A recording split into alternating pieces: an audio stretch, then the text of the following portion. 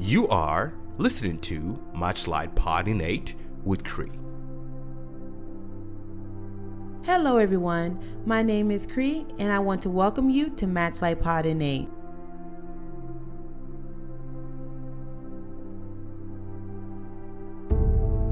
We hope this podcast encourages you in your faith and transforms your life.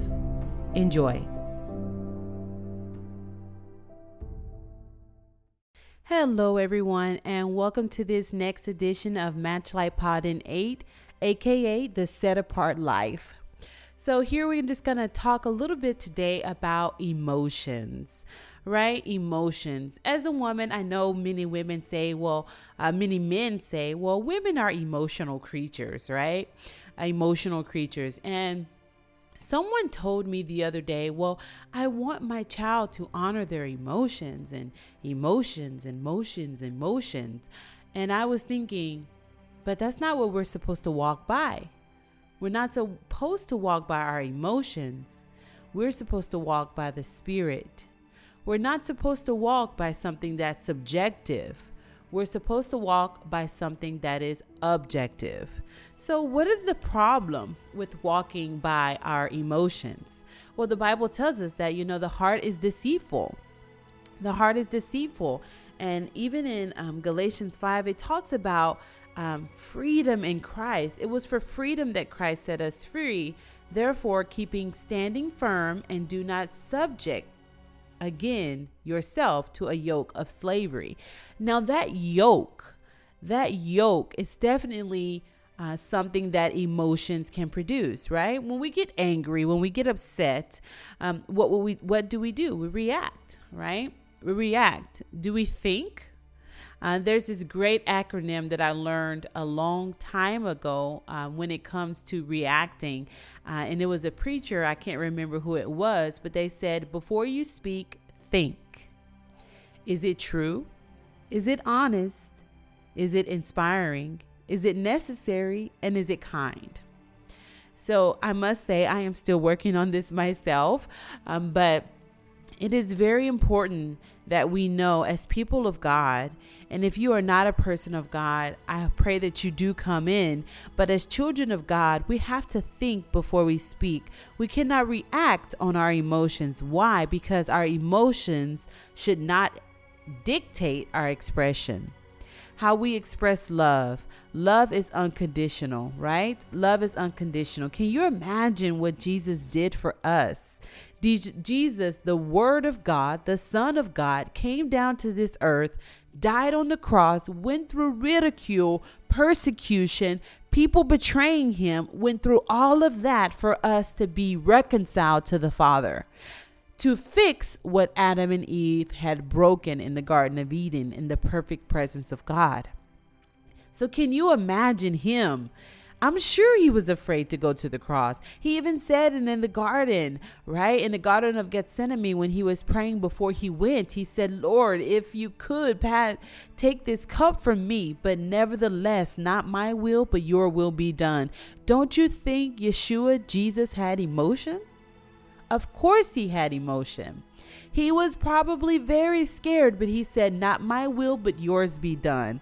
And so in this world, especially in this world today, that tells us that, oh, you can be what you want. You can be a girl if you're a boy. You can be a boy if you're a girl. Oh, you don't even have to be either. You can be non-binary, which I don't understand that one, but you don't even have to choose a gender, right? In this world that tells us our emotions rule, that is of the enemy, because we know as children of God, the Spirit rules. We walk in the Spirit and not by our flesh, because our flesh is deceitful. Our emotions are deceitful. Our emotions are subjective, but the Word of God is objective. It is firm, it is established, and it never will change.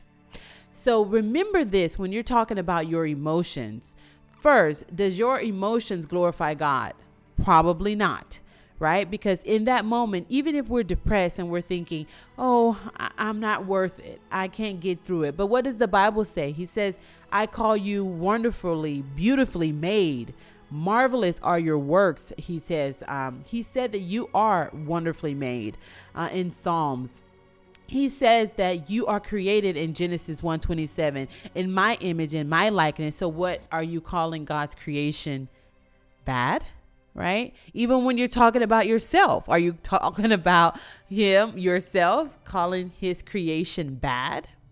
That is something, people of God, that we have to remember. Our emotions are not fact. Our emotions are how we feel in the moment. Our ideal in this world is not to be happy, it's to be holy. Now, happy is a condition that changes with every season. It changes for a reason. But joy, the joy of the Lord, comes from within. How can we have the joy of the Lord if we constantly rely on our flesh, and that is our emotions? If we constantly rely on our flesh, our emotions, how we think, how we feel, what our intellect is telling us, how can we ever be fully walking in the Spirit of God? How can we be fully casting out demons in people? How can we be fully helping people get delivered through the anointing power of Jesus Christ here on earth through the Holy Spirit? If we're relying on our emotions, how can we see our purpose in the kingdom of God? If we're relying on our emotions, how can we see what others need around us? If we are relying on our emotions, right? How can we be effective to our children? We can't. We cannot be effective to our children. So your emotions should not dictate your expression and how you express yourself, because we walk by the Spirit and we walk by faith and not by sight.